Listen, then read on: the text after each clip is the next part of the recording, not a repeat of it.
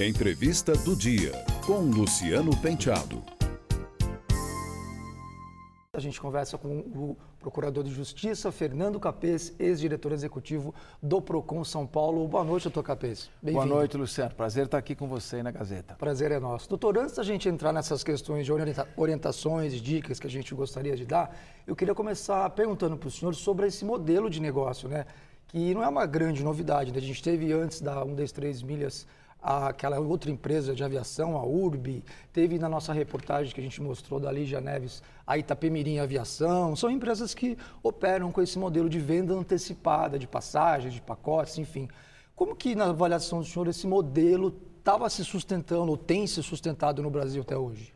Olha, na minha opinião, esse modelo se parece muito com as pirâmides, que inclusive são consideradas crime pela Lei de Economia Popular.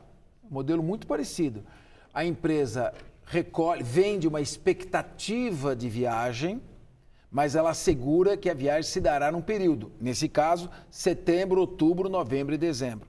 Recolhe todo o dinheiro, fica com o dinheiro e aí ela vai fazer randomicamente procurar os horários mais baratos de passagem para tentar encaixar.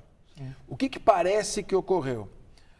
A 1, 2, 3 Milhas teve dificuldade, porque as passagens subiram muito, e o dinheiro que recebeu, que seria para esperar a compra dessas passagens, pode ter sido gasto com as passagens que ela tinha prometido no período anterior. Sim. Isso é pirâmide.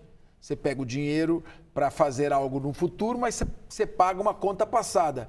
E aí como é que você vai conseguir comprar as passagens no futuro? Com a venda seguinte, aí você vai enrolando. Sim. Então, em primeiro lugar, tem essa questão. E, em segundo lugar, o artigo 30 do Código de Defesa do Consumidor é claro. O fornecedor está vinculado à oferta que ele fez. Então, prometeu, tem que cumprir.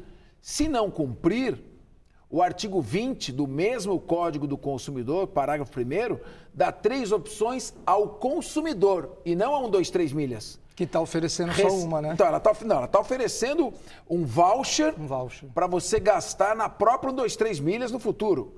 Quando o consumidor tem direito a receber o dinheiro atualizado ou optar por esse voucher com desconto, ou seja, restituir algum tipo de dinheiro, ou simplesmente ele usar, mas de uma maneira não como está sendo oferecida. Um voucher e quando der eu te encaixo após o período de dezembro.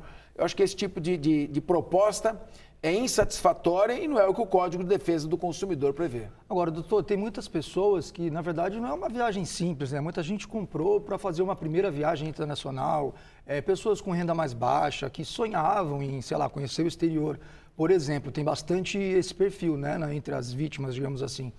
E como o senhor falou, tem esses caminhos para a pessoa buscar, mas as pessoas muitas vezes não sabem, né? Sim. Elas estão contando com esse voucher, porque foi o que a empresa ofereceu. Por onde começar, assim? Queria que o senhor explicasse para quem está nos assistindo, a pessoa que já foi lesada, por exemplo, como que ela vai buscar esses outros caminhos que o senhor mencionou? Muito bem, Luciano. Olha só, a pessoa, por exemplo, comprou uma passagem, uma expectativa de passagem, muito antes, para setembro e dezembro, qualquer data, para os Estados Unidos. Pagou R$1.000, ela quer conhecer os Estados Unidos, o sonho dela é conhecer os Estados Unidos. E ela não tem mais do que R$1.000 para conhecer os Estados Unidos. E ela botou esse dinheiro, que faz falta para ela, e esse dinheiro desapareceu. Aí ela também fez um pacote de um hotel, e o dinheiro dela também foi para esse hotel, e esse hotel não vai devolver, porque está lá nos Estados Unidos, fora do alcance do Procon. Então, aí vem a sua pergunta. O que a pessoa deve fazer? Quando eu presidi o Procon, nós informatizamos todo o sistema de recepção de reclamações do Procon. Antigamente a pessoa tinha que encostar a barriga no balcão na Sé, lá em Itaquera ou em Santo Amaro. Ficava na fila, preenchia a mão a reclamação, mandava pelo correio, às vezes não entendiam a letra. Agora é simples. A pessoa tem que chegar, pegar o celular e no Google e botar, quem está em São Paulo, Procon-SP. E faz a sua reclamação eletrônica, na mesma hora chega ao Procon, no dia seguinte ao fornecedor. Paralelamente, além de buscar a plataforma do Procon, tem que registrar também no Reclame Aqui, para fazer uma reclamação. É só reclamação. Não vai ser mais do que isso, mas também tem que registrar lá. E depois no consumidor.gov, que tenta uma conciliação. A vantagem do Procon é que ele tem o instrumento da multa. Então ele pode ingressar com multa. Na minha época, nós ingressávamos inclusive com ações. Sim. O Procon em São Paulo, quando eu fui presidente, entrou com ações contra todos os planos de saúde. Então, e até contra a Anvisa também. Representando os clientes. Representando os milhares de consumidores. Mas nesse caso, o que vai acontecer? A lei não dá ao Procon o poder de tirar o dinheiro da 123 milhas e botar o dinheiro na conta. O Procon é um órgão administrativo. De acordo com a nossa Constituição, só um juiz tem esse poder mediante uma ação em que se assegure ampla defesa.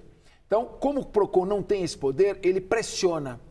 A empresa pode receber uma multa, o Procon pode movimentar outros órgãos, o Ministério Público do Consumidor pode entrar com uma ação de indenização por danos morais coletivos, inclusive a desconsideração da personalidade jurídica para ir contra o patrimônio dos sócios. Teve até um caso aqui que eu anotei para a gente comentar, de hoje mesmo, que a Justiça de Minas, aí foi em Minas Gerais, né? Um cliente de lá conseguiu uma liminar, que ele tinha uma passagem para a Itália, e a Justiça deu 5 dias para que a empresa honre a passagem dele. Se não honrar, ele pagou, até anotei aqui, R$4.000. Se não honrar, está sujeito a uma multa, como o senhor mencionou, de 10 mil, que eu acho que aí tem a correção. Não, essa deve ser multa diária. Multa diária, por né? Se não dia de cumprir. atraso. Se não cumprir, multa diária. Agora, você tocou num assunto muito importante, Luciano. O consumidor tem também a opção, e eu recomendo isso, tem que usar tudo que pode. O Reclame Aqui para registrar a insatisfação. O consumidor.gov para tentar negociação. O Procon para pressionar, devolver. E também se dirigir a um juizado especial cível. Não precisa de advogado. E pedir de volta o dinheiro, não só o dinheiro da passagem, mas o dinheiro da hospedagem do hotel. Então, eu não oriento e não aconselho a receber o voucher. Eu acho que esse voucher é uma indenização pífia em relação ao que o consumidor passou. E vale pequenas causas nesse caso ou vai depender do valor da... Não, vale, porque normalmente essas pessoas tiveram uma compra bem inferior a R$10.000, a 60 salários. Então, evidentemente, tem todas as condições de serem recebidas e acolhidas no juizado. E aí, se você está diante do Poder Judiciário, o Poder Judiciário tem poder de mandar tirar daqui o dinheiro e colocar ali, bloquear contas, desconsiderar a personalidade do sócio e mandar indenizar. Então, vale a pena não se conformar. A gente, às vezes, procura... Acho que as pessoas também não são obrigadas, todo mundo, a fazer direito, né? A conhecer o direito. Então, as pessoas, às vezes, falam, vou pegar, porque pelo menos é melhor do que nada. E se não cumprir o voucher também? Exato. Então, isso é uma questão que precisa tomar muito cuidado. E mesmo a questão das ações, né, doutor? Vamos supor que todos os não sei quantas mil pessoas lesadas entrassem com uma ação imediata e fosse dada uma liminar automática. A empresa também não teria dinheiro para honrar todos, né? Agora, a orientação, então, nesse caso, seria para procurar um juizado, mesmo que a passagem seja, sei lá, para um período curto, por exemplo. É para a semana que vem, pode acontecer de a pessoa conseguir uma liminar. Veja bem, aí é o privilégio de quem está assistindo o Jornal da Gazeta. Quem está assistindo já tem essa orientação, já pode procurar o juizado especial civil e fazer seu pleito rapidamente e já resguardar o seu direito. Porque, veja bem, você tem a passagem, você tem a hospedagem, tem algum tipo de preparação. Às vezes a pessoa pediu uma licença do trabalho. Isso, tem que reunir todos os documentos. Reúne todos os documentos. Que nem agora tem uma empresa aérea, companhia aérea brasileira, saiu da Austrália, fez escala no Peru e abandonou lá os passageiros. E não sabe onde estão as malas. Nossa. Então aí é o seguinte, é fazer todo tipo de registro. As despesas que você tiver que fazer, faça com cartão de crédito, porque depois você vai ingressar com uma ação, vão pagar tudo isso mais a indenização por dano moral coletivo, por dano moral individual, sim, nesse caso. Agora, doutor, a gente, como eu também falei no começo, não é a única empresa, muito provavelmente esse tipo de negócio vai continuar existindo, infelizmente, no Brasil. Como que as pessoas podem se atentar melhor a isso? Quer dizer, evitar completamente, dosar se vale a pena? O que o senhor diria para a pessoa que está ponderando ainda? O que eu aconselho é o seguinte, o Procon tem um ranking de empresas e tem também o histórico das empresas, um cadastro das empresas que já deram problema. Já é um primeiro ponto, você fazer esse tipo de consulta. E é sempre bom fazer porque também, aproveitando, tem muito golpe pela internet, empresa falsa, que manda boleto falso. Então precisa checar qual é o endereço da empresa, No caso, o CNPJ da empresa, qual a situação fiscal dela. No caso da 123 Milhas, não tinha também já é mais conhecido. não tinha como também a pessoa se surpreender. Pode ter sido um problema econômico que a empresa enfrentou, mas o consumidor não tem nada a ver com isso. Enfrentou um problema econômico, tem que indenizar da melhor maneira possível. E não me parece que o voucher, ainda que seja com 150% do CDI, que é a taxa Selic mais metade, seja a melhor forma de indenizar.